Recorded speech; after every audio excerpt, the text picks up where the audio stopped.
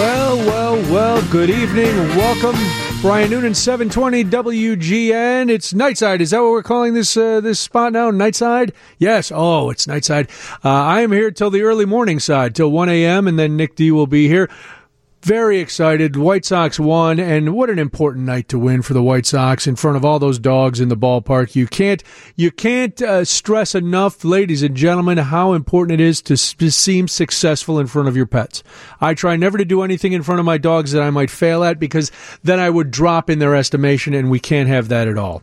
We have a big show planned. This is very exciting. Michael Heidemann is the executive producer. So when you call in at 312-981-7200 to join in the festivities, you must be nice to him, then you'll get to me. That's how it works. You can also keep in touch with us via social media. It's Brian Noonan Show on Facebook and Twitter. Just a few minutes, we'll be talking to Julie Stark from the Chicago Lighthouse to find out about a big event they have on Navy Pier coming up this Saturday. We will also talk about where does a school's responsibility begin? And where does it end as opposed to a parent's responsibility? We will talk to, so you know I can't be on the air without talking about some sort of beer-related event. There is a huge event with two breweries, Beguile and Dovetail. It is their Oktoberfest anniversary. We will talk to the guys from both breweries about that. And after midnight, you know what day it is. Unfortunately, it is the 18th anniversary of the 9/11 attacks. We will talk a little bit about that and how, the fact that it is 18 years, I can't believe it. But we'll talk about all of that and a whole lot more because that's what we do when we're here.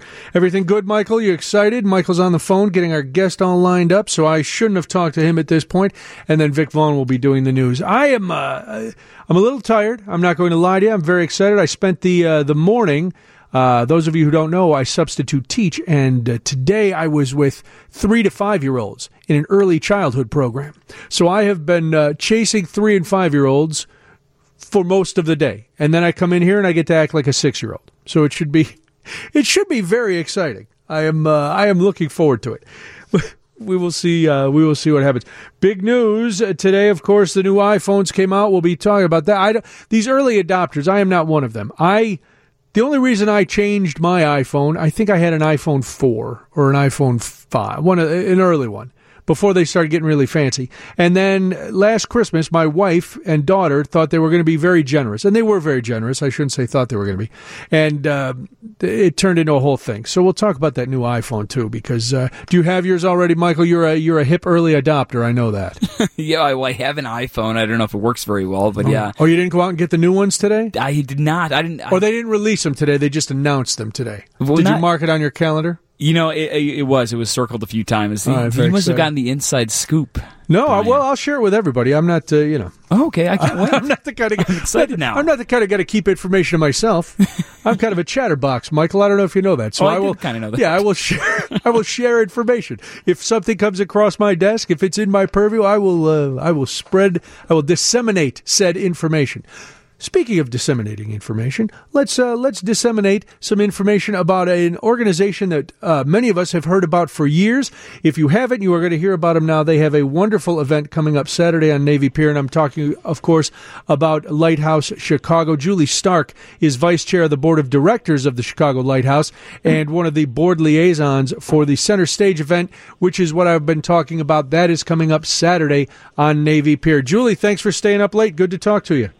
Hey, good to talk to you, and I want one of those iPhones. Well, sure, who doesn't? They've got, I think 87 phones or 87 cameras on them. I don't know if you can make a call anymore, but right. They look Sign good. Me up. It's going to be very exciting. Do you early adopt things?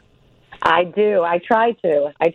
They've got good accessibility features, too, so I'm looking forward to seeing what the 11 is all about. Well, I'm excited. I just got a new type of phone. It's rotary. Have you heard of that one?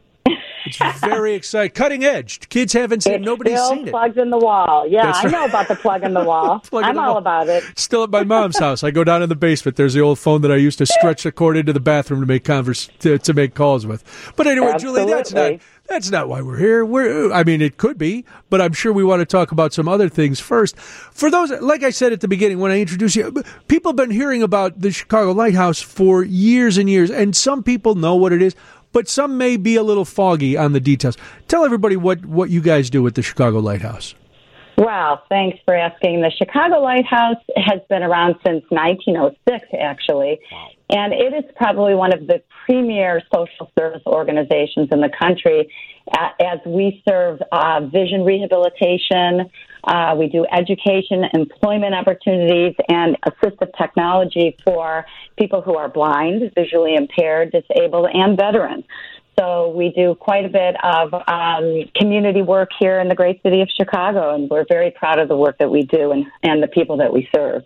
And as you said, it's been 1906. Is that what you said? Yeah, that's a long time. So people should know, and the people who need your services, obviously they know because you've been doing this. One of the things you do is try to raise awareness too, and you try to you're focusing on inclusion, which has got to be hard if you're blind or visually impaired, or you must feel kind of cut off from certain parts of the world. So inclusion is very important.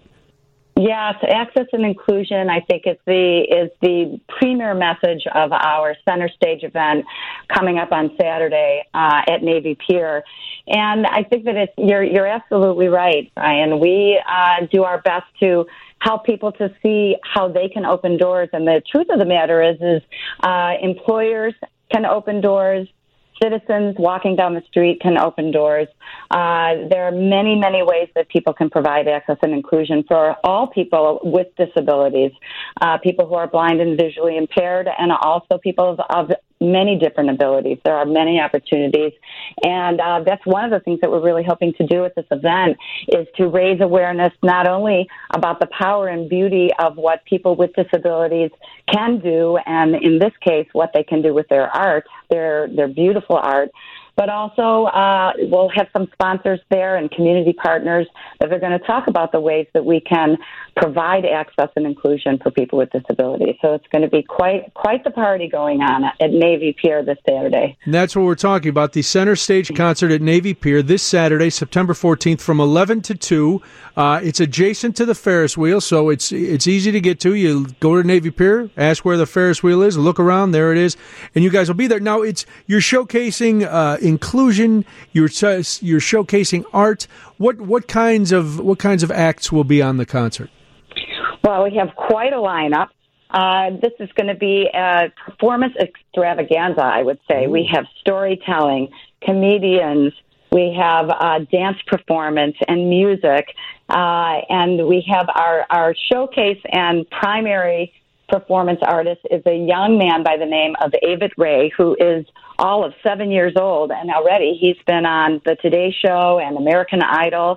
He's a piano virtuoso, and he's coming in from Dayton, Ohio, to be with us, and he will be our premier star. But we have many other people of all abilities, actually, coming from, like, for example, the School of Rock from Oak Park will be there with us.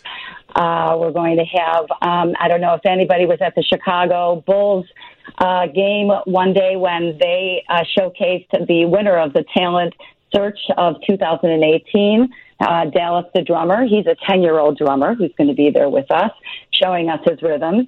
That's going to be pretty amazing. We have jazz artists.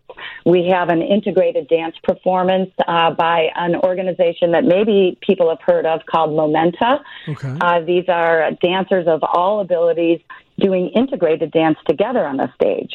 So that's a very unique and unusual residential performance program out of Oak Park also. And we have our own in-house rap artist. Martell Hill will be there with us from the Chicago Lighthouse, who also performs around the city. We have magicians. It's really going to be a family-friendly, like I said, a performance spectacular. So hopefully people will come out. And I just checked the weather. It's supposed to be sunny and beautiful and 77 It's supposed to be gorgeous this weekend. Gorgeous. You did say it's going to be a spectacular, an extravaganza. Now, I hadn't heard of Avid Ray before, but then when I knew you were coming on to join us, I did a little research, and this is, for those who haven't seen this kid, it's amazing. Here's a little taste of Avid Ray.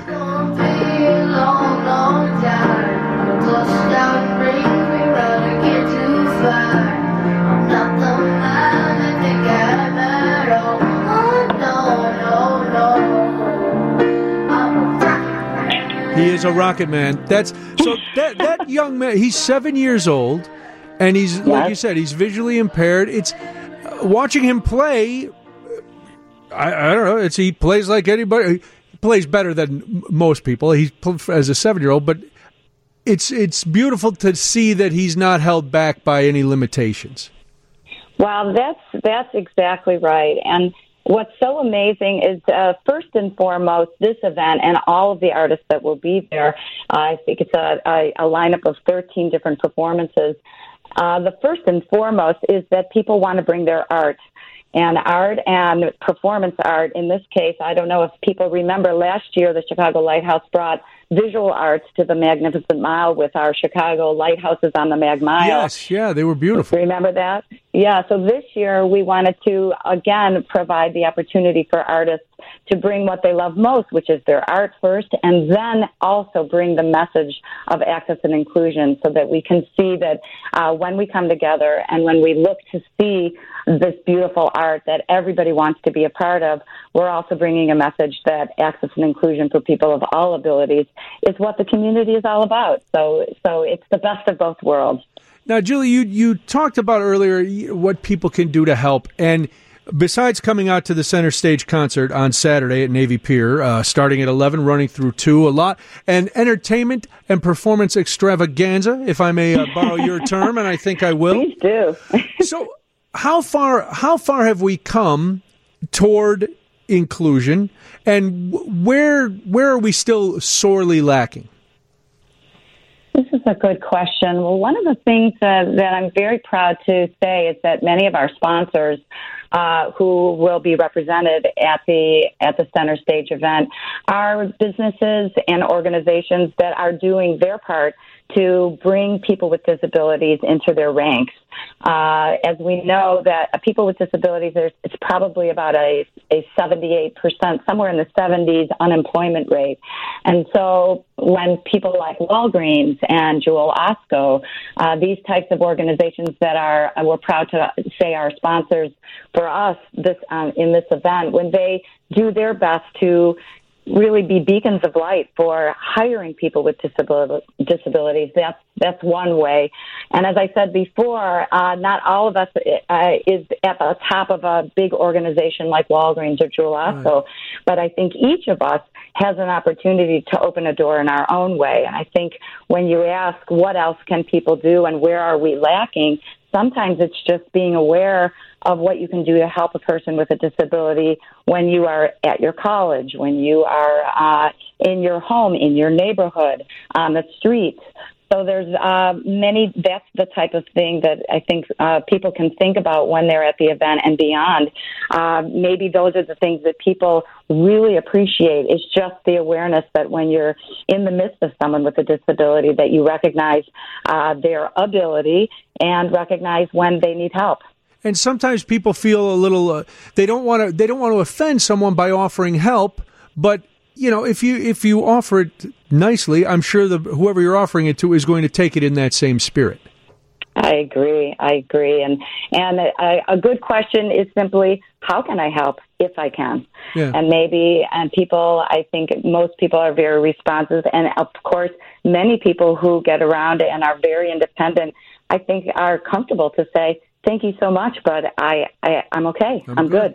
How does Chicago stack up against other cities as far as inclusion and accessibility?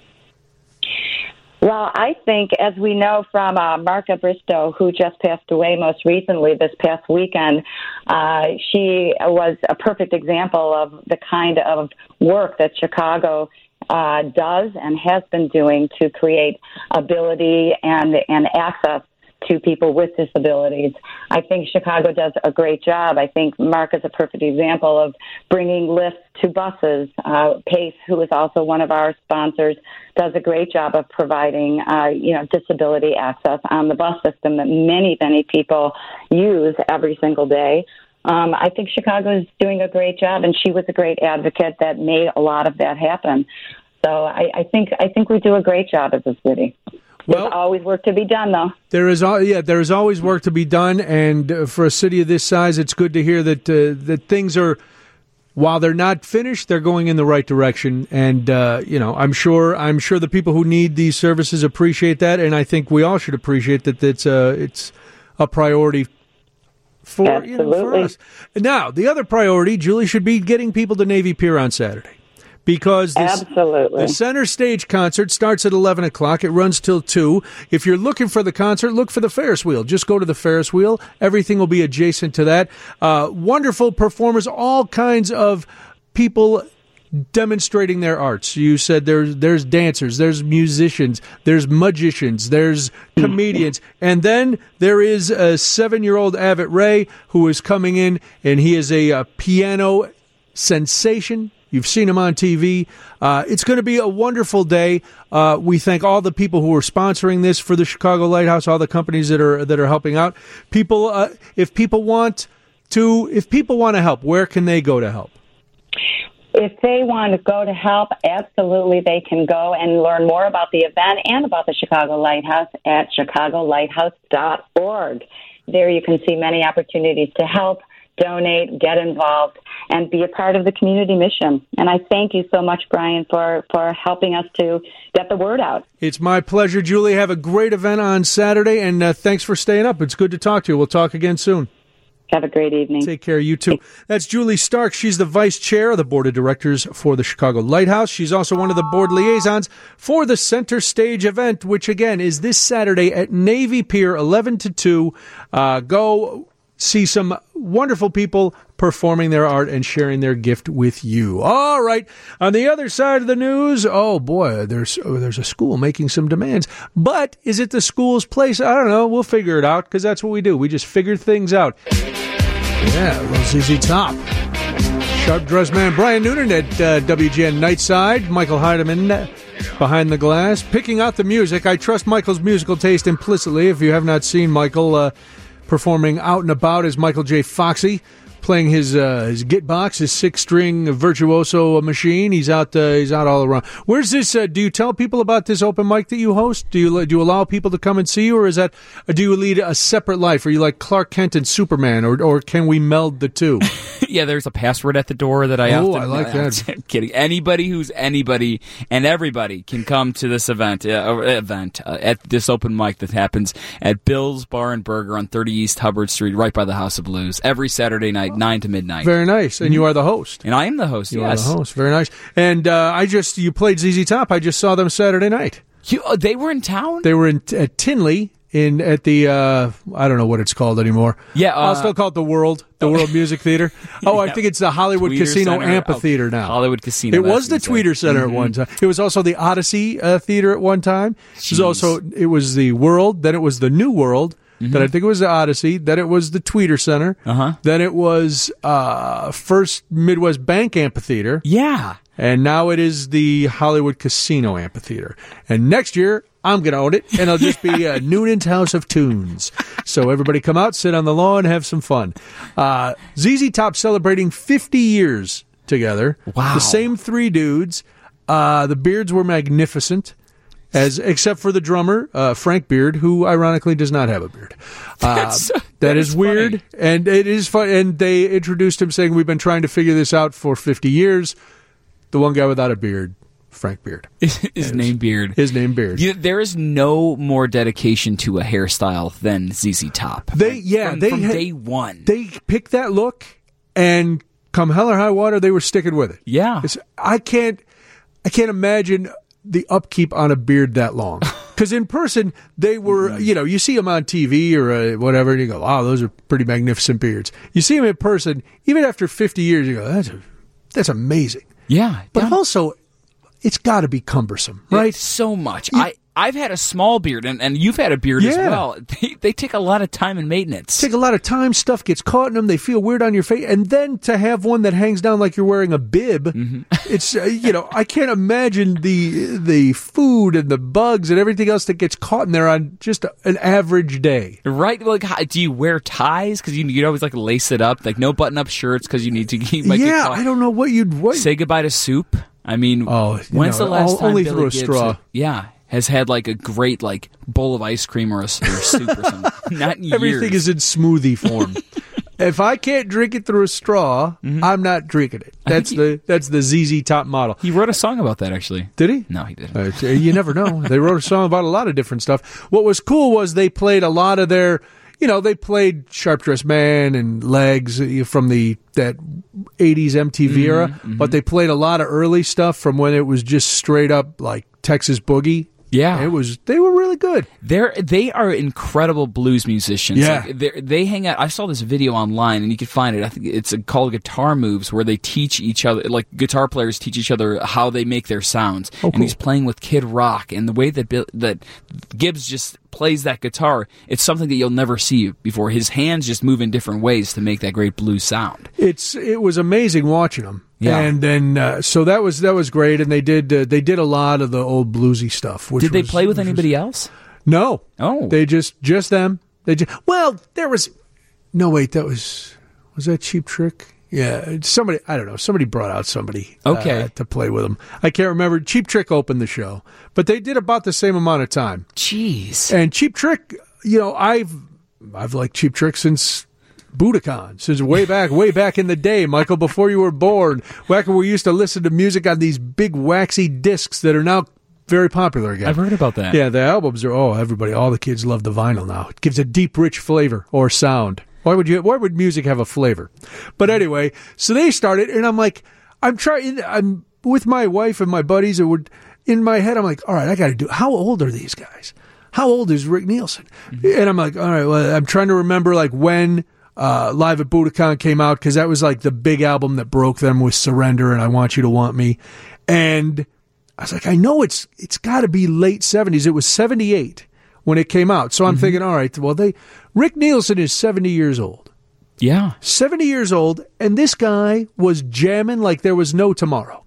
Jeez. Now, Robin Zander, the singer, he was in great voice, but he came out it was almost like a Nazi leather costume meets Al Pacino in Cruising. It was a weird leather getup with this hat, like a military-style hat. Yeah. Pulled way down over his eyes. Uh-huh. And I was like, well, okay, he's, I think, 67 or whatever. Maybe maybe he wants to preserve that frontman image so you don't see that, he's a 67-year-old guy, and there's nothing wrong with that. He's still singing.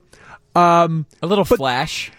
But then this was the weird part, because he was always known for his long flowing blonde hair. Mm-hmm. So he comes out in the first two songs. There's no hair coming out of this hat, and then he goes backstage and takes off the leather jacket to reveal just an untucked kind of black shirt. Mm-hmm. But now there's hair coming out of the hat. Wait a minute. And I wondered if it was like, when you go to Spencer's Gifts, or you see they do like the Rastafarian beanies with the dreads hanging off them, or the fake hair. Uh-huh. I wondered if when he went back to get rid of the coat, he also put on the hat with the fake hair. Because, again, a lot of hair was outside of the hat. Mm-hmm, mm-hmm. Prior to that, there's no way that all that hair could have been up under the hat, because he had the hat pulled way down, so you couldn't see it. And I was like, so I'm curious to know, and if anybody dresses Robin Zander for the shows, you can anonymously just tip me off if I'm right. I think I'm right that he was using fake hair on the hat. And Tom Peterson really didn't want you to see his face, because he was wearing a big cowboy-style hat. Mm-hmm. And then, like he was a train robber, he had a neckerchief pulled like way up to his nose. Mm-hmm. And I was like, wow, either he lost his jaw or he's not aged well either, and he doesn't want anybody to see his face. It was the craziest thing. What's going now, on? Now, ZZ Top, the beards obscure their faces, so you don't know how old they are. They could be 100, they could be 6. Yeah, and they wear those obviously dark sunglasses. Yes, the very dark sunglasses. Yeah. So, Cheap Trick sounded great, but visually, I had a lot of questions. It's like it's a show within a show. It was, because in my mind, I'm having a whole other conversation than what I'm hearing with my ears. And I'm going, oh, boy, I love these songs. They sound terrific. I can't believe they're still rocking for so long. Rock and Roll Hall of Famers. Mm-hmm. And then I'm like, that's fake hair. I bet that's fake hair. It's got to be fake hair. Yeah, how old is Robin Zander? Robin Zander is 66 or 67. Yep, 66 from Beloit, Wisconsin, Yeah. too. Yeah, Chicago's own Cheap Trick. Yeah, they've been around for a long time. One of those bands, and you know music a lot better than I do, but it's one of those bands that you always wonder why they didn't get to that next level. They were like so close to being huge. They were always well known. They were always well respected. Always did okay, especially in the Midwest, but they never made that next jump. It looked like they were gonna, and they had little flashes of it with, like I said, Budokan and then Dream Police and The I Flame. Want You to Want Me, Yeah. live versions of that song. Yeah. Mhm. But it's like I never could understand why they didn't hit. It's so interesting you bring that up because I was thinking about this the other day. I was thinking, why did Cheap Trick, Chicago, what's another good Chicago-based band? Styx, exactly, Styx. The bands that like were on the brink of being legendary, like a first time into the Rock and Roll Hall of Fame, first year they're Right. in, and it doesn't make sense to me because they were so good. But I think it's because in the 60s and 70s and 80s, during that time of music, there was just how can you compete with Led Zeppelin? Like when you're Chicago and you're Well, Ides of Chicago March actually, I think, the Ides of March was another one I was going to bring up. Who you have one hit. Chicago had hits and hits and hits, unlimited, yeah. but I don't think you have to compete with Zeppelin or the Stones or the Beatles to be that big. True. And I'm sure I'm sure Cheap Trick is doing just fine. Yeah. They've like I said, they've been around, they've been making hits. I'm sure they're all fine. Rick Nielsen can still afford a 4-neck guitar. You ever played one of those, Michael? A 4-neck guitar? Never a 4-neck guitar. It was insane. He brought it out, and I laughed like a maniac, like I was back in 8th grade watching all this. 312-981-7200. We were going to talk about something else, but now we're kind of talking about music and bands that you love that never really hit. They did pretty good. Maybe they were huge regionally, but you wonder why they didn't make it that much better. We'll talk to you 312-981-7200 right after this. 720 WGN. Mother told me. Yes, she told me. We're talking a little bit of music. All of a sudden, why not? That is, of course, Cheap Trick. They were in town on Saturday night as part of the ZZ Top 50th anniversary tour, and Michael and I were trying to figure out what it was that kept them and some other bands. They had a lot of popularity, a lot of success, but they never made that next jump to be like huge. They were big. They were successful. They were just never huge. And I also need to know, this is a burning question, is that Robin Zander's hair, or does he change hats and put on a fake hair hat? Mike has been hanging on. He wants to talk Cheap Trick. Hi, Mike. Hey, Brian, how are you? I'm well, thanks. Great show. It's good to hear you at this time of night. But I'll take a little exception with the fact that they never really made it big. You do know they're in the Rock and Roll Hall of Fame. And I said that they were in the... I said huge. There's some bands that just are stratospheric. They've had a lot of hits. I said that. It just seemed to me that they were never... you hear people talk about all these bands, and Cheap Trick is never really in that conversation. Yeah, if you're going to compare them to Led Zeppelin or, maybe even Aerosmith, those kind of guys, Pink Floyd, yeah, they're not in that stratosphere.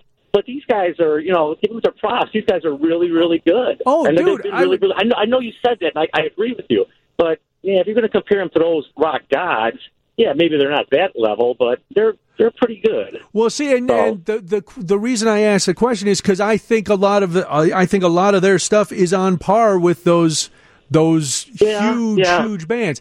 It's just one of those. So I was just, it wasn't. No. I'm not. Listen, I'm not throwing shade at Cheap Trick. No.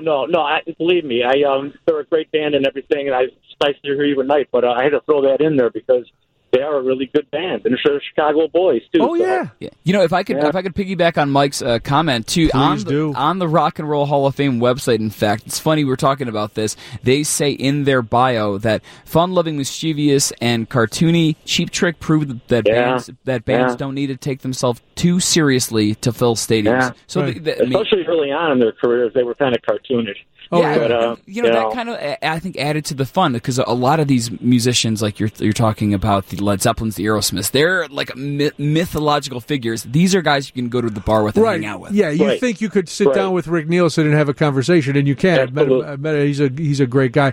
So, no, listen, Mike, rest assured that I give Cheap Trick all the props they deserve. I'm not here to debate you. I just wanted to throw that in there. I mean, no, I understand. Like I said, it's good to hear you this time of night. I haven't heard you in a while. Thank you. I appreciate it. Thanks for the call, man. Take care. Right, take care. Yeah, you too.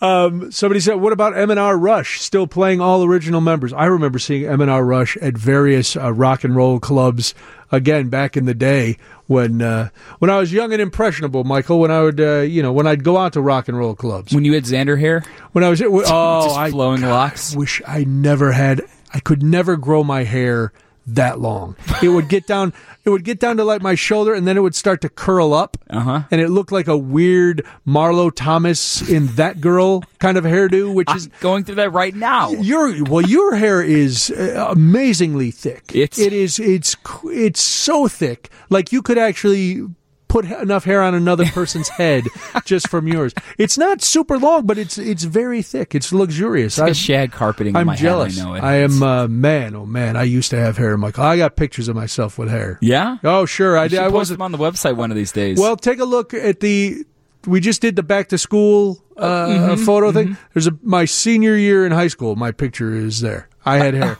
Actually, oh man, parted, had it all. Ooh, feathered it back. I'm going to check it out right now. The little little Farrah Fawcett with the blow dryer. Maybe that's why I don't have hair now, is because I know that's an old wives' tale or an urban myth. Too much myth. maintenance is what you're saying? I used a lot of product back in the day. I used, probably a lot of White Rain or Aquanet and a lot of blow drying. A lot of hot blow drying with really heavy brushes to make sure when it went back, it was not coming forward.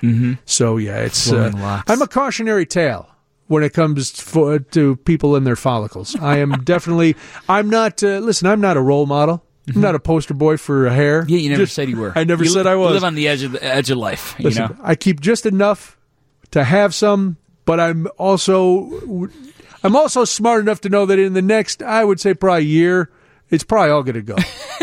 Get rid of it all. And then I go for the ZZ Top. Because I love the look of bald guys with big beards, because it's almost like they want to overcompensate. It's like, well, I might have lost it all up here, but check this out. Yeah. I still have all my testosterone. There's no harder look, too. When you see a bald guy who does the beard right, you're like, that guy has a tattoo and he will cut me. Yeah. This guy's not messing around. He's not afraid. He's not afraid of either look. He's embracing it all, and he's going with it. All right. On the other side of the news, we are going to talk a little beer, because what the heck? It's Tuesday night? Who doesn't want to talk about beer on a Tuesday night? The guys from Dovetail Brewing and Beguile Brewing are going to come in. They have a big event coming up, so we will talk all about that, and we'll talk a little bit about beers. And if you have any questions regarding the Frosty Libations, 312-981-7200. Let's do this. Then it's news time, 7:20. WGN. Brian Noonan, 720 WGN. It's WGN Nightside. At least that's what that's what Michael tells me to call it. He's very on top of branding. We're all about the branding. One of the things in my brand is, I love to research, learn about, and then share information about beer and beer events. And coming up very soon, why do I not have it in front of me? I should. Saturday and Sunday, October 12th and 13th, is the Oktoberfestiversary, and that is put on by Dovetail Brewery and Beguile Brewing, and you could go to dovetailbrewery.com or beguilebrewing.com to get all the information. And from the breweries, Hagen Dost, one of the owners and brewers from Dovetail, is here. And Shane, I didn't get your last name, Shane Hopkin. Shane Hopkin. And what do you do with the brewery, Shane? I'm the brand rep with the brewery. The brand rep. Oh, see, that's why you like when we talk, when we mention the name. Exactly. Very nice. And Kevin Carey from Beguile Brewing is here. So welcome, guys. This is very exciting. This is my favorite time of year for beer, when the malty beers start coming back, the fest beers and stuff. But for those who may have heard of Dovetail and Beguile, if they're perusing the aisles wherever they buy their beer, tell us, Hagen, a little bit about Dovetail. So we do continental style European beers with very traditional methods. Okay. So it's the old school methods that you'd find, say, in a small family run brewery in the middle of Bavaria, or maybe up in Belgium.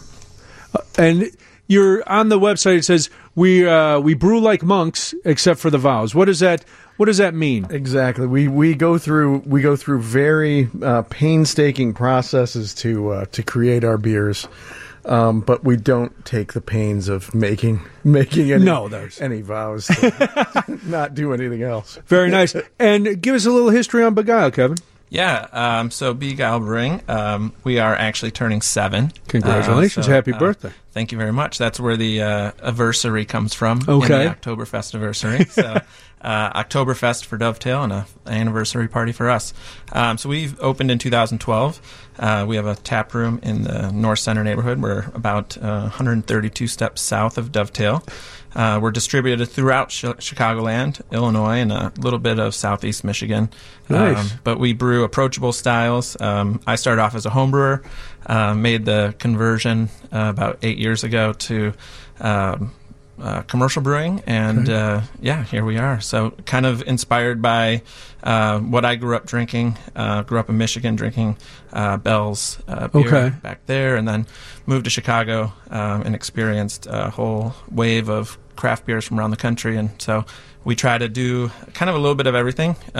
When you come in, there's usually something on the board we want to have that you'll be interested in. We have our flagships, but then we also try to do some seasonals and one-offs. And so for this season, for the fest season, as we're coming into the fall and we're getting away from now, let's correct this misconception that I seem to be pushing, that some beers are seasonal, right? But you can drink, if you like drinking heavy beers or a barley wine or a stout, if you like drinking that in the summer, that's cool. If you like drinking pilsners in the middle of winter, that's cool too, right?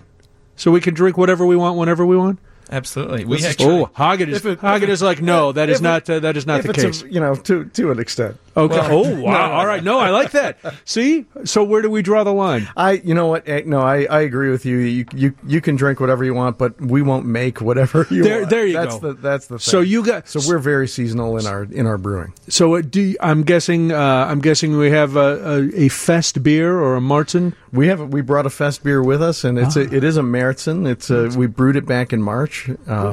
And we brewed it especially for this festival that's coming up. Very nice. Now, speaking of the festival, we'll get to the beers in a minute, but I know the craft beer industry is tight-knit in town. Everybody's helping out, and nobody really, maybe somebody talks bad about a brewery, but not too often. Everybody's helping. How do we get a big party with 2 breweries? How did this come about? Well, we opened up first.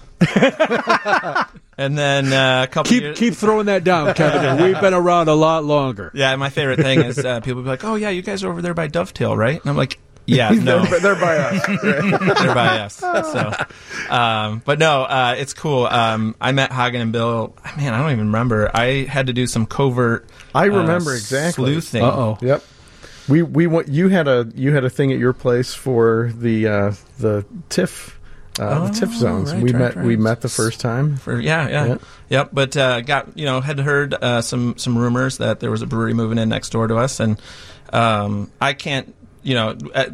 At the time, I didn't know what to make of it. I was going to say you have to be a little worried. I thought it was funny because Hagen's name, I Googled it, and his name is Hagen Dost. Yep.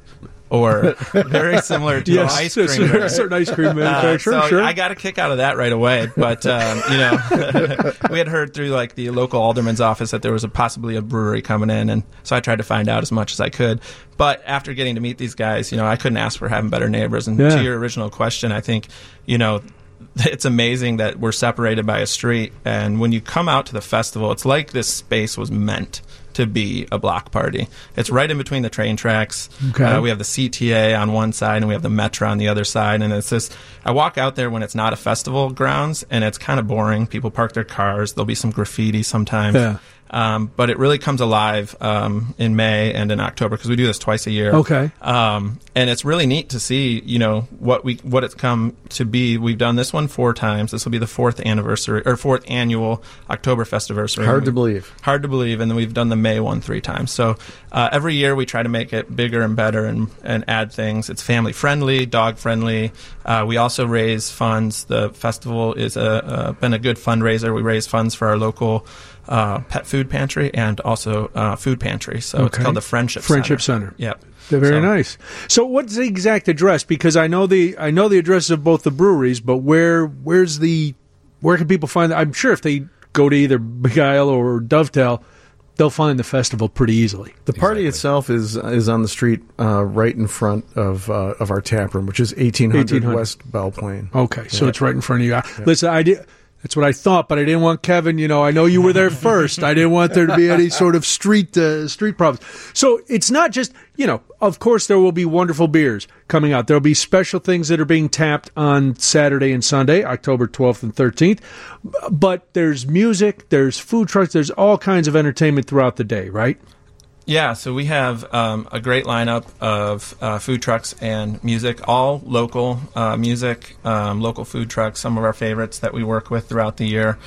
We feature a lot of food trucks outside of both of our establishments. Paulina Market's coming out to cook some brats. Paulina Market, we've got Three-Legged Tacos, which is one of my favorite trucks in the city. They make really great tacos. I should have worn my taco socks, but today I wore my pizza socks. Oh, I have some pizza socks. They're fun, aren't they? Yeah, absolutely. But yeah, you also, since you mentioned it's dog friendly, you also have a dog food truck coming out. Not a dog food truck, but a dog food truck for treats. Yep. With the dog and cat treat food. Yeah. So it's Fido To Go. They're a little food truck that sells dog treats. So you can get ice cream for your dog. You can get. They have all kinds of animal inspired treat shaped cookies, and it's pretty neat. Very nice. Let's take a quick break because then we'll come back. Well, before we do that, let's finish up with and who are the highlights of the music? I mean, all the bands I'm sure are going to be great both days. Is there anybody jumping out that you go, oh, you should be here Saturday at 6? Well, the Dovetail favorite is always the Prost Modern Band. Okay, it's a brass band composed of players from the Chicago Philharmonic. Oh, that come out and play drinking songs. I like that. Yeah. That sounds very cool. Yeah. And when are they going on? They'll be 2:00 on Sunday. Okay. Yeah, it's kind of a come early, stay all day kind of music lineup. Sounds all right. We try to keep it. Brett, our taproom manager, he holds down the 5 or 6 o'clock slot on Saturday with a Jimmy Eat World cover band. So. We're still trying to get my all-time favorite representative out, and that's Shane. Okay. Shane was in a band called the Funk Crusaders, and they headlined one year. Wow. It was a great year. And what happened? Is there a behind-the-music kind of making of the band kind of story that you have to tell? It's a very dramatic story. Our drummer moved to New York for work, and our singer had twins. But we're going to figure out how to work around that. The real world comes going. in and breaks up a band. It's tough, man. Their set last year was amazing. See?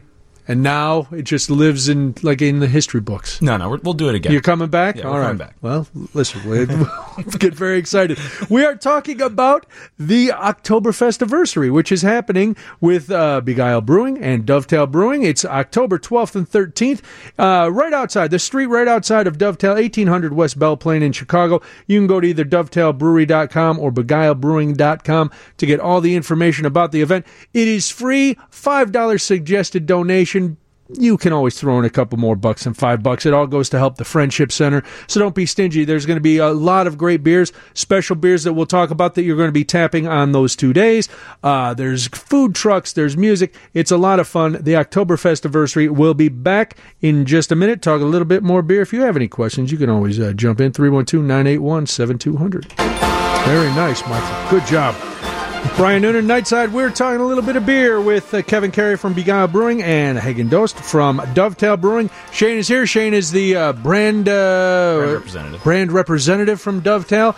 They are having their Oktoberfest anniversary, October 12th and 13th, from noon to 10 p.m., right outside Dovetail Brewery, 1800 West Belle Plaine in Chicago. You can go to dovetailbrewery.com or beguilebrewing.com to get all the information.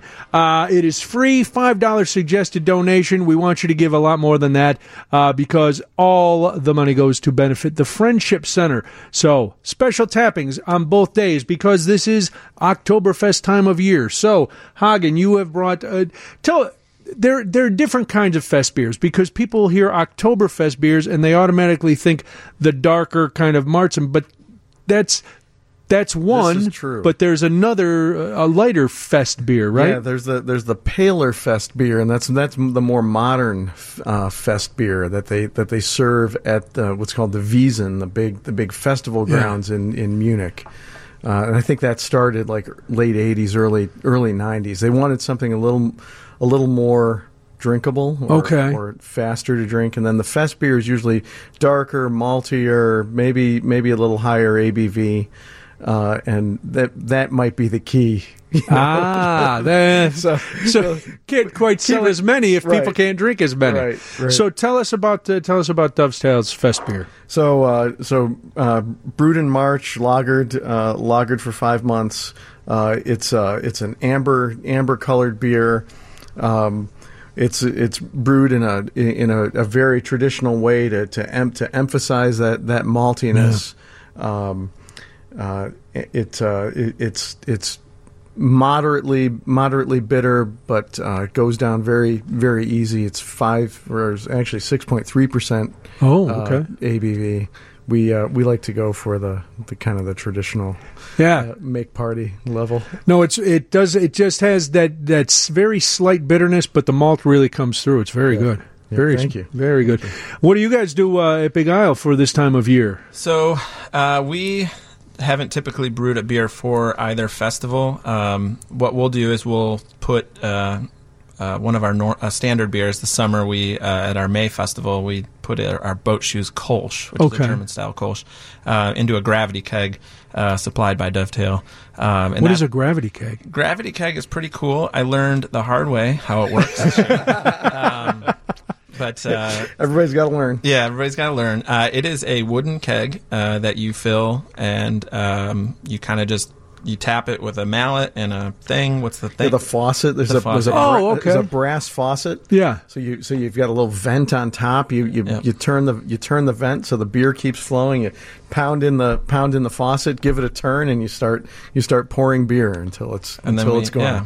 And it's kind of a ceremony to kick off the day. So we'll kick off the day on Saturday doing that. Very nice. Dovetail do that on Sunday. What are you going to have in the keg this year?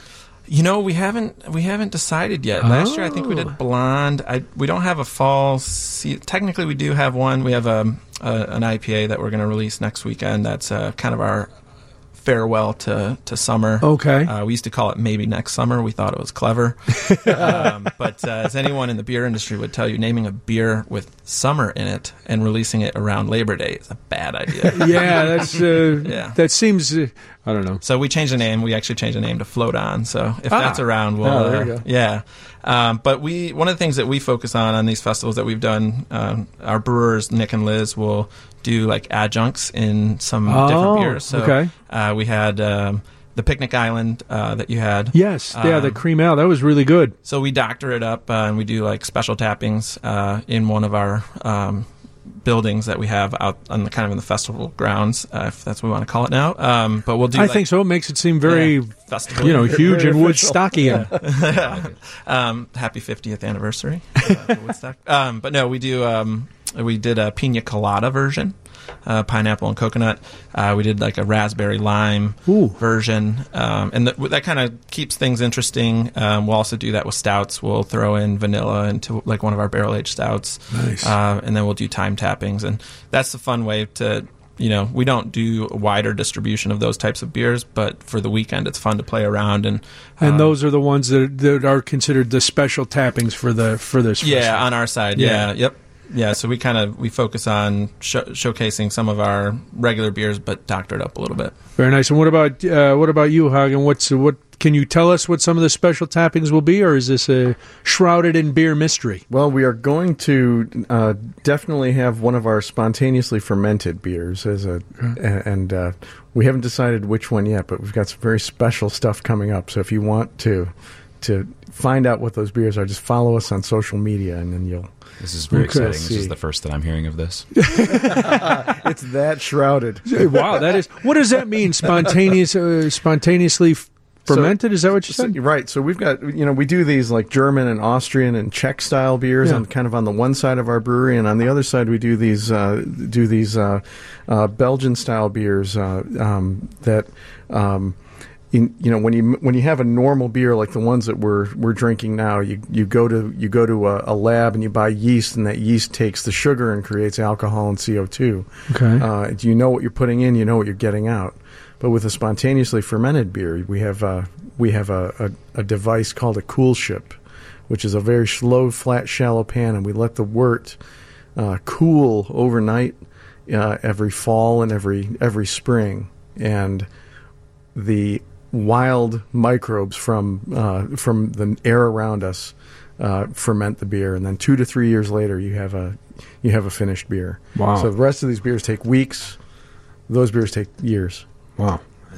That sounds like a special beer to tap. It is. And try. That sounds really good. Well, it sounds like it's going to be a wonderful event. Again, it's October 12th and 13th. It's the Oktoberfestiversary with Beguile Brewing and Dovetail Brewing. If you go to beguilebrewing.com or dovetailbrewery.com, you can get all the information. It is happening at 1800 West Belle Plaine. It is beer. It is food. It is family friendly. It is dog friendly. There is food. There are food trucks. There is music all day. It's going to be fun. 2 days of it, and you do it again in May. We do. Yep. I don't know. We take a break. We got to look forward to the October one. This is going to be a lot of fun. Thank you guys for coming in. It's always great to talk beer with you, and good luck with this. Have a lot of fun. It's going to be great. All right, we've got to do this because Michael is yelling at me that we got to take a break, and then it'll be news time, and we'll see what's happening. All right, it's 720 WGN. Brian Noonan on WGN Nightside here until 1 o'clock. Then it's Nick DiGilio. Well, it is officially September 11th, and it's a day that is going to live in a lot of our memories for the rest of our lives. Those of us who were around when the attacks occurred on that morning are never going to forget it. But I started thinking yesterday as I was preparing for the show. It's hard to believe it was 18 years, and I want to talk to you. If you want to share your memories of that day, that's fine. 312-981-7200. But I was also thinking about all the people, like my daughter. My daughter is 23. Now, she was going to kindergarten the morning that this happened, so she doesn't really remember it. She remembers it like I would remember Pearl Harbor or the Kennedy assassination. Huge events, but I wasn't really connected to them. I learned about them in school. I've seen documentaries on them, but I can't conjure up the same emotion that I can when I think about 9/11 because I was an adult. I saw it happening. I knew people who were in New York at the time. Thank God I was not affected with the loss of anyone that I cared about on that day, other than, experiencing like we all did, the loss of all those people who died in the towers and at the Pentagon and in the field in Pennsylvania. And I was thinking about this. How do we keep this alive for the younger people who didn't live through it? They'll study it in school. And do we have to push it more than we would push other tragic events in our history? Now, we can argue, and I would say that it's true. This is, the worst attack on our soil. So it does carry a different gravitas than other things. There had been presidential assassinations before. It's a horrible tragedy, but we move on through that. That's what our government is meant for. Pearl Harbor, unbelievable attack, horrible. It was during wartime. Things like that, I guess, are expected during a war. Not that it makes it any easier, but that's what happens. Now, 9/11, it was just a regular old Tuesday. It was not nothing big going on. and then boom, all of a sudden we are attacked like that, and things move on as best they can. If you remember that day, and afterwards, how eerie everything was. Now, Michael, you're a youngish guy. Mm-hmm. You're much younger than I am. How old were you when 9/11 happened? Do you remember? I was a sophomore, so I was about 15 years old, I'm guessing. So that's old enough to know what's going on. That's old enough to be watching the news or hearing the reports and be affected. Yes. Yeah. It's not like you were, 1 or 2 or hadn't even there's people who haven't, it's hard. Again, it doesn't seem to me 18 years to think, my nieces weren't around. They don't know 9/11. Now it'll just be in their history books. A lot of my cousins' kids are younger than 18. Well, none of those kids will know. And when I'm subbing in the older grades and it comes up, I have to remember this is now a history lesson to you and I and countless other people. It was a day in our life. Mm-hmm. So it's hard to, I think, tell people or young people to give them what it's like to live through it if you haven't lived through it. You are so spot on, Brian. The way it also is a lesson in how history is crafted. Because if you remember back in that day, being 15 years old, I knew something was going on. I knew it was a big event, but there was so much confusion, I remember, on that day that no one knew what was going on, and the story just kept building throughout the week. And I remember the shutdowns of Chicago's airports was a big deal. The flyovers that they did that following week, you'd hear the sonic booms and everything. Did they keep you in school, or did they send you home that day? They kept us in school, and I went to a Catholic school in Woodstock, Illinois. So it was a very, very small town. It is a small town, and nobody knew what was going on. I mean, this is when they had to roll. We had no technology, so they had to roll in the TV. Roll the TV in on the cart, sure, yeah. So the AV kids were living for that. Yes, we finally are popular. Movie day. But on that kind of day, it was weird because you're looking. There's no internet. Like the internet really, there was the internet, but it hadn't taken off. So the sharing of information wasn't as quick. So everyone was still watching TV, listening to the radio stations, and then learning. Now that it's been so long, seeing the gravitas, like you said, of the story that was created from that one day, all the different elements. It's like I've lived two different lives. Like I've lived the what I was going through in my own life, and now the magnanimous story of 9/11. And that's a great point that we lived two lives. Mm-hmm. All of us who were around before 9/11 had a different way of life. And I know people in other countries go, well, listen, you were lucky. You in America, you didn't have to do this. I think about the days, just simple things like going to the airport. People who would arrive 10 minutes before their flight and just run through the airport. Mm-hmm. I never had to take my shoes off. I wasn't constantly being told if I see something, say something. I know there was crime. I'm not saying we lived in an idyllic nirvana-like state, but things were different. So we did have a pre-9/11 and a post-9/11 for a lot of things. It just, as you get farther away from it, it's easy for people who didn't live through it to kind of just put it to just a history lesson. But for all of us who were alive during it, and I know it's my parents' generation with Pearl Harbor or any people who were alive during World War II or all of that, it sticks with you in a different way. Like we were living in Los Angeles at the time, and as I said, my daughter was in kindergarten, and my wife was going to work, and there was a phone call, and it was about 7 o'clock out in Los Angeles. And I'm like, who is calling us at this hour? And it was my sister-in-law who was in Michigan calling my wife to tell her to turn on the news because something had happened. So my wife runs in and she's like, there was a bombing, some sort of attack. Turn on the TV. We turned it on, and I'm watching, I forget what network I was watching, but it doesn't matter. They were all showing the same thing. It was nonstop coverage. And my wife said, well, I got to go to work. And she worked at the time in downtown Los Angeles, right across the street from the Staples Center, so the commercial hub of Los Angeles.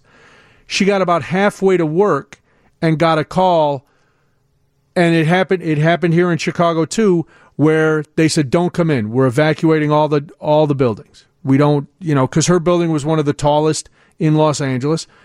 And like you said, with confusion, nobody knew. Mm-hmm. Nobody knew what was next. So Chicago did the same thing. People were evacuating downtown. Los Angeles did the same thing. People were evacuating. And then we had the question, well, do we take our daughter to school? And the school was literally 2 blocks from our house. And school was open. We thought, well, this is probably better.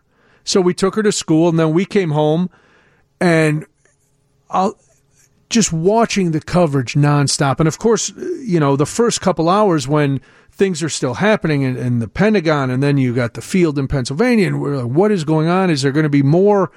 And I'm pretty good at filtering tragic events. I can watch them and kind of be a little rational, I guess, and try to separate emotion until I see people in authority start to cry. So when a police chief or a general or the mayor of New York or so starts to cry, I'm like, oh man, this is, you can't be distance anymore. This is, you're in this. And that's when I would break down. And I don't know, I was able to process it as an adult, which is completely different than the way you as a teenager were able to process it. So you go home after school that day. Now things by 3:00, we know what's going on. Mm-hmm. Is it something as a teenager that you talked about with your friends? Do you talk about it with your parents? Because our daughter was too young to. We just some bad people did some bad things. That was when you're talking to a kindergartner. That's the extent of the story. How does that change when you're a teenager? That's a really, really interesting way to put it, because when you are young, you can't understand what's actually happening.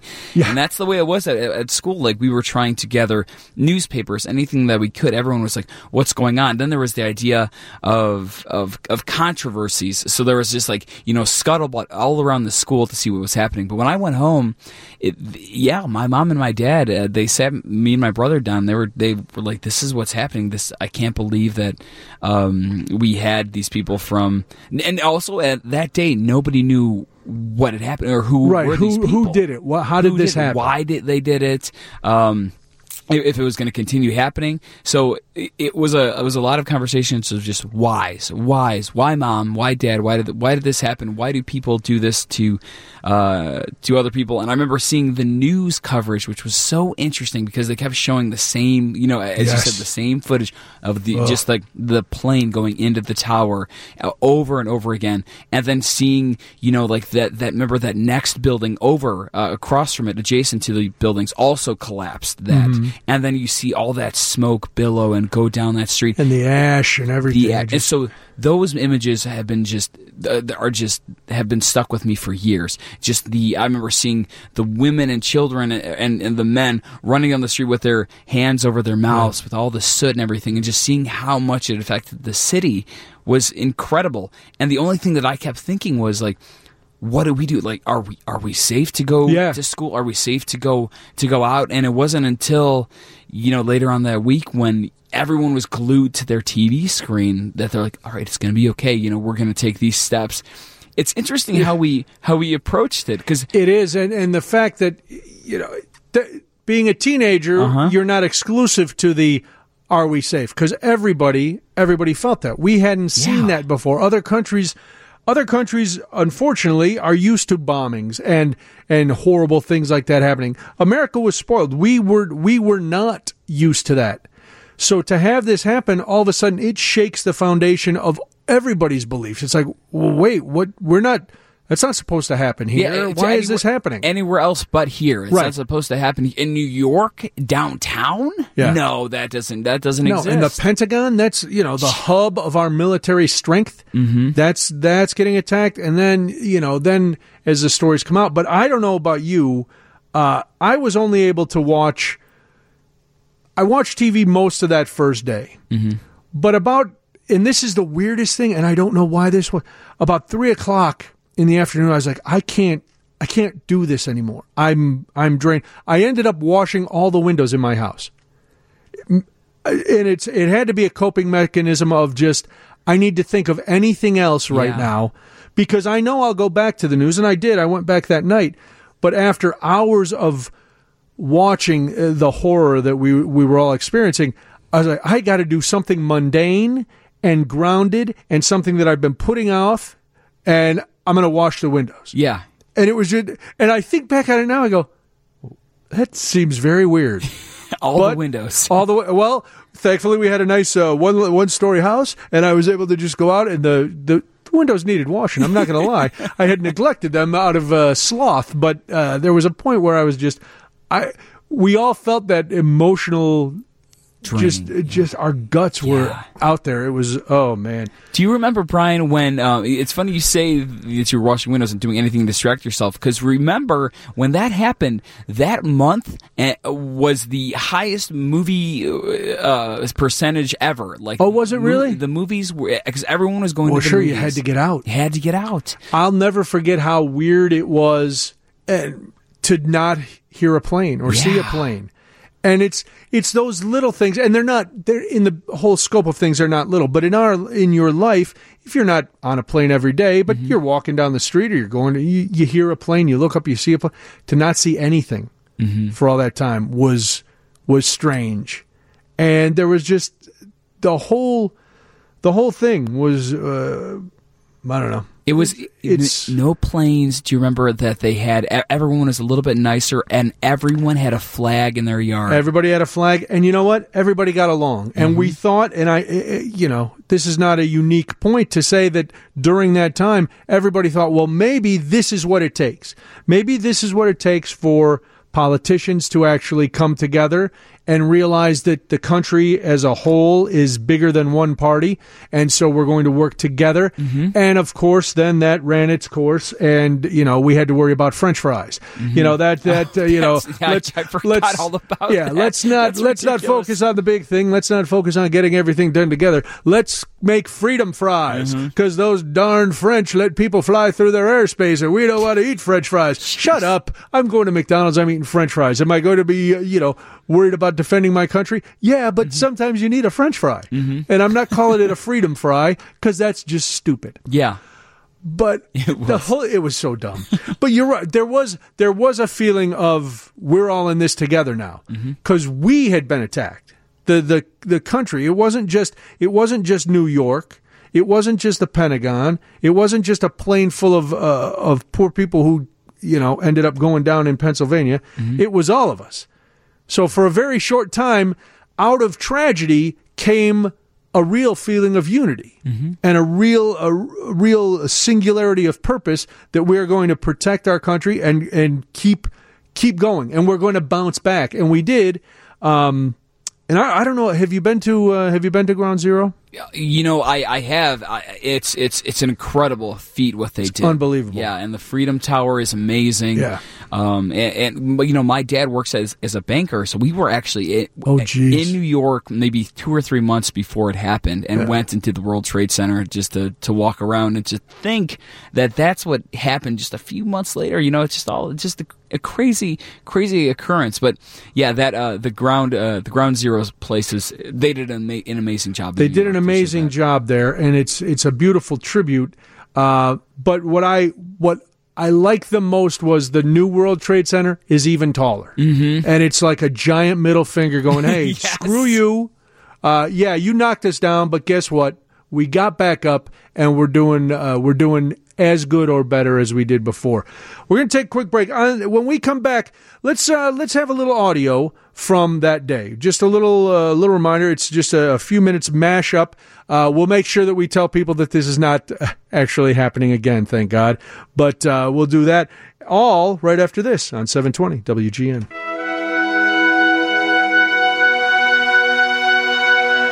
Brian Noonan, WGN Nightside, here until 1 o'clock. Then your friend of mine, Nick DiGilio, comes on. He'll take you all the way till 5 o'clock.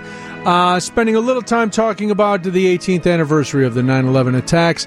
Just real quick, another text from the 815. I was a senior in high school at Cary Grove. We all listened via radio. The dynamic between teacher-student changed that day as us students cried as our teachers cried too. Had a number of classmates join the Army soon after. Everything changed after that day in many ways. That is definitely true. All right, I told you we would play a little bit of audio about what was happening here on WGN that morning. If you're just joining us, this is from 18 years ago. This is not, there's no breaking news now. Everything seems fine.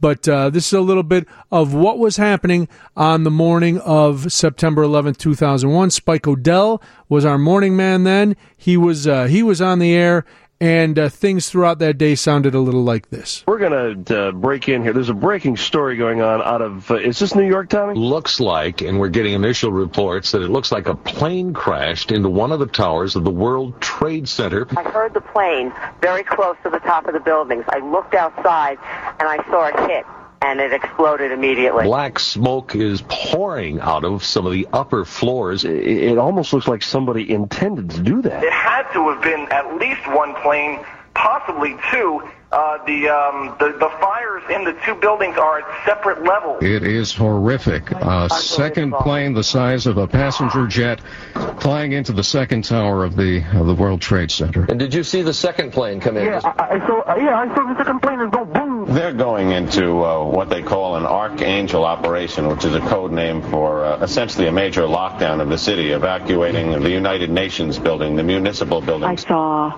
what was like this enormous explosion in the sky, which must have been the first tower going down. The FBI is already investigating reports that a plane was actually hijacked. I did hear a large explosion, and the ground here in Brooklyn shook. My windows rattled. The city is ordering a major evacuation from a number of public buildings and a number of these very high-profile targets. A firefighter screamed, "Stop, run," and I turned, and as I turned, I saw this enormous fireball rolling down at us. Anything else, John? What happens at the Pentagon at a moment like this? There is a particular counterterrorism cell within the Joint Chiefs of Staff. And now another story out of Washington that the Pentagon was the target of another plane. Well, you can hear it. Just listen.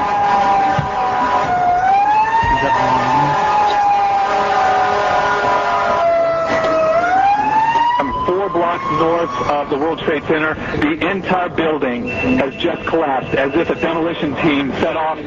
When you see the old demolitions of these old buildings, it folded down on itself, and it is not there anymore. By that time, we were engulfed in the thickest black, acrid smoke and particle mass. We couldn't breathe, we couldn't see. I can hear them screaming, signal 1013. The landscape of New York City has just been changed.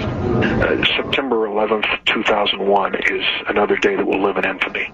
Anyone who attacks the United States, killing innocent people the way it's happened today, clearly by design, is going to pay a price. This is so complicated an operation that one reason we weren't ready is that no one believed there was an organization with either the intention or the capability to execute something like this. America's united. The freedom-loving nations of the world stand by our side. This will be a monumental struggle of good versus evil, but good will prevail. And despite some blips along the way, good has prevailed, and good will prevail again. So there you go. It's I don't want to be one of those people who would never forget. You can't forget. Of course you can't forget. If you live in this country, and whether you were alive 18 years ago or you're learning about what happened 18 years ago in school, you will never forget. It has defined this country in negative ways, but also in positive ways, to show that, yes, we can get, and it sounds sappy, but we can get knocked down and we come right back. So we'll just take a moment and think about that today, and think about all the lives that were lost. And do me a favor. If you ever get a chance to go to New York and go to Ground Zero, don't be the idiot taking a selfie in front of Ground Zero. I'm all for selfies. I'm all for documenting every moment of your life on social media if that's what you want. But the 9/11 Memorial at Ground Zero is not the place to take a selfie. And whether you believe this or not, there were people doing it when I was there. And it's like, shut up. Just stand here quietly. And even if you don't have any thoughts in your little pinhead, pretend you do. And respect the fact that all those names that are carved into the sites at Tower 1 and Tower 2, all those names are people who aren't here anymore. So you taking a picture going, hey, man, fantastic, I was in New York. No. If you want to take a picture of it, of the actual memorial, that's one thing. But I don't need to see selfie sticks and people posing and girls doing duck lips on the Ground Zero Memorial. That's just me, Michael. I'm old-fashioned that way. You know, I don't go to Pearl Harbor and, do crazy salutes. I'm not going to any, a Lincoln's war memorial. tomb. I'm not going to Lincoln's tomb and holding the pistol to my head. I'm not doing any of that stuff. That probably not in good taste, Well, again, some people may say that's old-fashioned. Mm-hmm. Why do you care? Mm-hmm. But I don't know. Come on, old man Noonan, get with it. Get with it. You got to have selfies. How do you know I was at Ground Zero if I'm not in? Well, I don't know. If you just have a picture of Ground Zero, I'm going to guess you were there. Yeah. Plus, I don't know. So it just bothers me. It's like remember when the cathedral was burning in Notre Dame? Yeah, yes. Notre Dame, and everyone was taking their photos, and they're like, "Why are you taking photos at this? It's like a church that is burning." Well, if you're taking a picture of the church burning, that's one thing. That's people take pictures to document things. Yeah, like I took a couple pictures of Ground Zero. Mm-hmm. But I was not in them, smiling and waving like an imbecile. And my daughter was not in. Nobody posed for this picture. No. I stood and I was like, this is a powerful image that I want to remember. Mm-hmm. And so I took the picture. Mm-hmm. But it wasn't, there's no, it could have been a stock photo for all anybody knows. Yeah. Because there's nothing in there that goes, oh, this is Brian's picture of Ground Zero. He's giving the peace sign. Right on. Number one. I'm wearing a red hat and I'm flipping people off. I'm playing a Toby Keith album in the background. It's going to be fantastic. All right. America. I love America, just not that version of America. But anyway, that's a whole other thing. And we're not going to, But it is an incredible piece of artwork that they created, and just the monument and the memorial, that it speaks to how much we care about our country and our people. You know what I'm saying? Well, and it's also I think it was a brilliant move on the city of New York's part to say, listen, this is a scar on this city. Mm-hmm. And we're going to let you see the scar. We're not going to build over it and pretend it didn't happen. We're going to leave the wound open, and you're going to have to look at it and deal with it. But you know what? Right next door, we're building another giant tower because this one hurt us. Yeah, but this one, it's not. We're back. So I think it was brilliant on their part. I didn't get to go. The only thing I didn't get to do was go into the museum part. Mm-hmm. I was outside, and I went to both sites outside, but I didn't go into the museum part. But next time we go to New York to visit our daughter, we're gonna. Jeez. That's on the list. Yeah, New York's so cool, and the other thing that I was thinking about is all the good for people that has been brought, like the attention that Jon Stewart, brought to the firefighters union, where he was able to get money for these people who were going through with the issues with fighting for us during that time. Yeah, it's just it brings to light that we need to be there for your fellow man. Right. And it's a terrible event, but at least we're still trying to work to do good things. And we're still here. Mm-hmm. And we're still here. And we're still moving on. And we're here so much that we're able to give away discounted popcorn. We'll talk about. I want to talk this. I got to talk about this because things that everybody else seems to love that you despise and you don't understand why you seem to be the only one. We'll get into that and why I've been thinking about that today. After this, 720 WGN. Brian Noonan, WGN Nightside, here for a little while. Just a few more minutes, and then Nick DiGilio will be here. All right. What I'm about to say has nothing to do with any particular company. But Garrett Popcorn is selling its famous Chicago mix for 70 cents this week. They're celebrating their 70th anniversary, and they're selling bags of popcorn for 70 cents. Only between 11 and 1. So at lunchtime, if you're working downtown, go. And I'm sure the lines won't be long at all. I'm sure you'll be able to waltz right up there and get yourself a big steaming bag of popcorn and move on. That place, God bless those people. I wish I had, half the initiative that these Garrett's people did. They were able to take popcorn and turn it into a bazillion-dollar industry. God bless them. It's crazy. It is crazy. Even at the airports, the lines are out. They're outrageous. Out down on the street, on the stores, there, lines are around the block. And so if you want, listen, I'm going to guess if you want a 70-cent bag of Chicago mix, you better start lining up about, 9:30. Better, Michael, you go line up now, I think, if you want some tomorrow. I get a sleeping bag. Yeah, so it's just this week. 70-cent bags are available until Friday from 11 to 1. You can only buy one, but that's it. All right. Here's the thing. This is what got me thinking about this, and it has nothing to do with Garrett's. You can put any type of popcorn in there. The Chicago mix is caramel corn and cheese corn, correct? Yes. I love caramel corn with a passion rivaled only by my dedication to my family. If it came down to a point where I had to save some caramel corn or random people on the street, I would have to take a moment to think about it.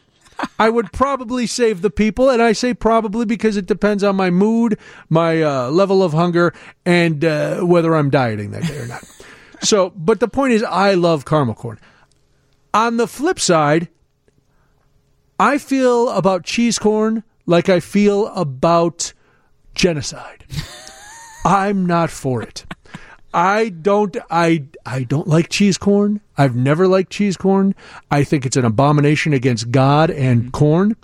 And so to take what to me is one of the most perfect snack foods on the planet, i.e. caramel corn, and mix it, and in fact bastardize it with this hybrid of cheese and maize, just it bothers me. And yet I know my opinion. I am way in the minority on this. I'm guessing from the way you're looking at me, I have a feeling you are one of these, I like to mix it all together.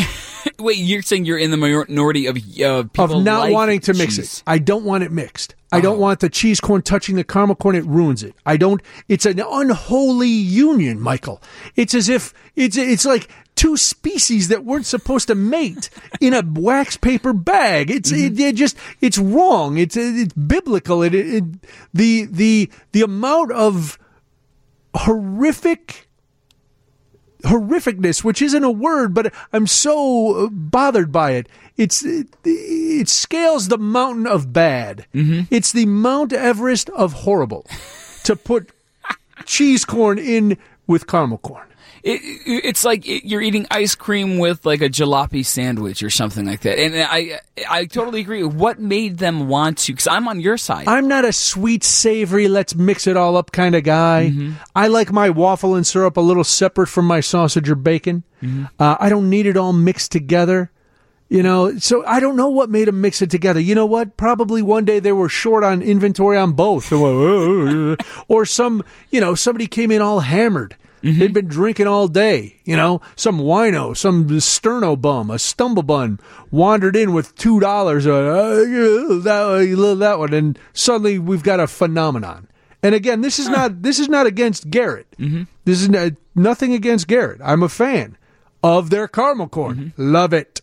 But the mix, I don't get. So my question was, what is something else that people really love that you just go, I don't get that at all. Mm-hmm. Whether it's food or whether it's music or TV, everybody's got that thing. Mm-hmm. So I interrupted you, but you started saying, are you a fan of the two together? No, are you a fan of interspecies corn mingling? You're obviously very passionate about it, and I can appreciate that. This is the hill I choose to die on, Michael. A lot of people choose hunger or people equal rights, mm-hmm. or any kind of big important hills to die on. I choose I'm a segregationist. Please don't pull that.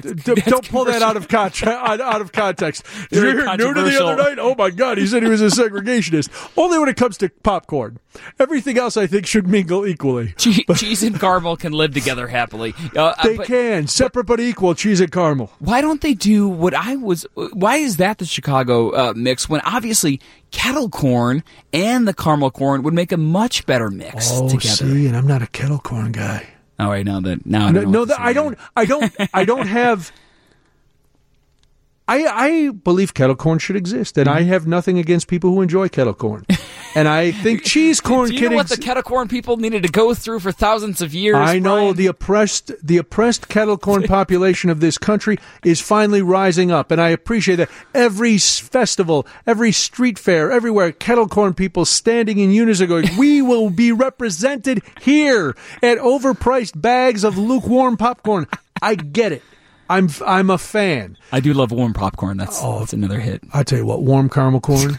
You might as well. If I have a bag of warm caramel corn, there's a good chance I don't care if you kill me right after that. It's like, all right, well, I've pretty much reached my peak. So now I can move on to something else. Yeah, that's man, now you're getting me hungry. But that cheese, when you look at the bottom of every single, I mean, we've gotten Garrett's many times here at WGN, and every time you open that tin, you see at the bottom the cheese is always near the top. I know. No one eats it. Right. Who's eating all this cheese? I don't know who's eating the cheese popcorn. It's the same people who want Cheetos. I don't know. I don't get it. And I'm not anti-cheese. I know that may be how I'm being perceived right now. That may be the new sticker that's put on me. Brian Noonan. Oh, I've heard of him. He's anti-cheese. Not at all. I'm not anti-cheese. I think cheese has its place. I don't quite believe that what is on cheese popcorn or Cheetos is actually cheese. I think you're a fan of cheese. You're not a fan of the finger licking cheese. I don't. Where it's on your hands all the time, in your face. However, I will occasionally, if I'm at a party and there is a bowl of Doritos, I'll have a few Doritos. Okay. I'm not going to lie to you. Very true. You will take that kind of bullet. I'll take the hit. It's good on a Dorito. But usually that Dorito goes along with other barbecue fare, perhaps a hamburger, a hot dog, 17 beers, whatever it is. That makes me say to myself, yeah, you know what? I could eat. I'll lick my fingers because you look like a savage. Yeah, you do. Plus. Yeah. That's the reason I won't eat out of those big tins. No. I always get individual size caramel corns because I don't want people who've been licking the cheese off their fingers and reaching into the tin. Because in this joint, nobody's using a cup or a scoop. They're all putting their dirty maws in there. And, they've been touching these keyboards that all look like they've been dipped in chicken grease. So it is the least hygienic food conveyance system in the world. Next to the bar peanut, the WGN. Oh my! Garrett's bar popcorn. Peanut. Do they do that anymore? Yes, I've been to a couple places, and it depends on the time of night when you go. I'll eat some of those peanuts that have been sitting out in a bowl since happy hour, and every drunk businessman and woman of the night, everybody has been putting their hands in there, and it's like. And I want to believe the old wives' tale that, hey, alcohol will kill everything. One, alcohol will kill us. But two, I don't think it's going to kill all those germs. No. I don't think that's actually going to happen. If you put a black light on that thing, it would turn up orange. If I go drinking with Dave Savini and he pulls out the black light, I'm going to go, where were you hiding that thing, Savini? Because he pulls out this giant black light. You didn't bring a bag. Is that in your pocket? Your pants aren't that blousy. Where did you have that? How many beers did I have before you pulled out that? Listen, don't come to my car. You don't get to follow me home. You can shoot it at the bar, and that's it. So I can't imagine. Michael, kudos. That was a great reference. Well, the bar peanut. There used to be a place I would go to where you'd eat, and this is the one place I would eat the bar peanut because you could throw them on the floor, and getting the chance to throw anything on a public place floor is very, very satisfying. I agree. The bar peanuts in the shell, I will eat like I've been held hostage. Those I will eat. Oh, you're talking about just the loose. I'm talking about like planters. A loose, dry roasted, like somebody took They unvacuum sealed the can of Planters. They pour it in there. Or there's sometimes also like the mix that's a little pretzel and a little cheese log and a little like Melba Toasty King. What is that? That's, yeah, I know what you're talking about. Yeah, it's so that's out there too. And there have been I'm not going to lie. Listen, I've been gluttonous in the past. I've made bad choices. I'm not. I think it's obvious. If you've listened to me for any number of shows, you realize my life is made up of bad choices. Eating open air bar food is one of those choices. But if it doesn't kill you, it only makes you stronger, right? Your immunity system grows. There's nothing that can penetrate my immune system right now. I've done some things. I've been around. Okay, I think I was telling you that I'd love to hear you riff more. This is a show that I think we could dive into. Sure. All the things that Brian Noonan has Brian's regretted. Bad Choices. It's a holiday special. We're going to run it around Christmas. Cody and I will produce it. It'll be fantastic. You can listen. It'll probably be like 8 hours. I'm not going to lie. So we'll have to split it up. It'll be a serialized thing like back in the day. But maybe we podcast it so people can listen to it at their leisure. Again, a cautionary tale. None of this is, hey, do what I do. This is, do as I say, not as I do. You're like the Evel Knievel of radio. Is that right? Yeah. Why, because I'm just a burning mess when I hit the ground? Can I try to jump over a bus and it doesn't happen? Or is it my flashy jumpsuits? Oh, well, you know what?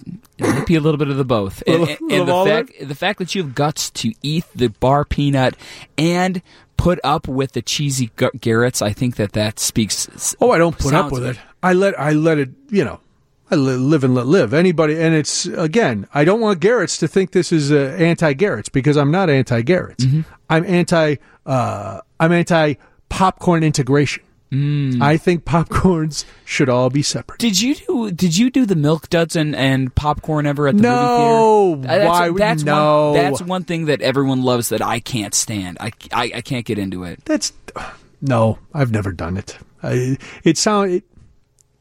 Why? We all like sweet and savory, Brian. That's what we like. You don't know anything. You don't have the evolved taste buds. You just like one thing and that's all. Evolved taste buds. Yeah, you got to evolve it.